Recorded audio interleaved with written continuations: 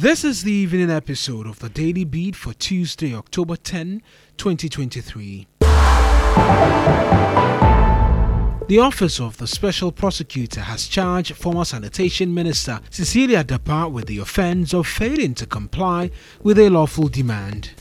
Documents filed in court alleges that Cecilia Dapaah failed to fill and submit an income declaration form handed her by investigators.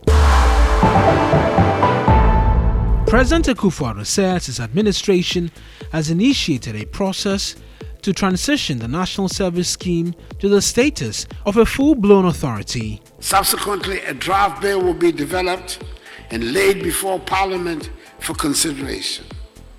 This draft bill aims to transition the scheme to the status of an authority.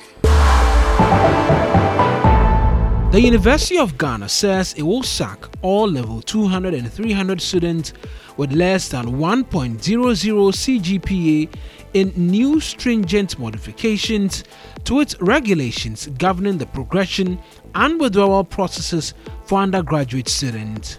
According to the university, the changes, while aimed at upholding academic standards, will come with a potential student status loss. President Akufo-Addo has announced a state funeral for the late former First Lady Theresa Kufuor. Speaking at a meeting with the family of the late former First Lady, the president said the state funeral will be held on November 16, 2023. Former Chelsea winger Eden Hazard has announced his retirement from football. Hazard joined Real Madrid from Chelsea in 2019 for £89 million but played just 54 league games for the Spanish giant and left the club at the end of last season. He won 2 Premier League titles during his time at Stamford Bridge.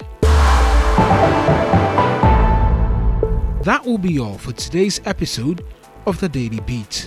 I am Eric Mawina Egbeta.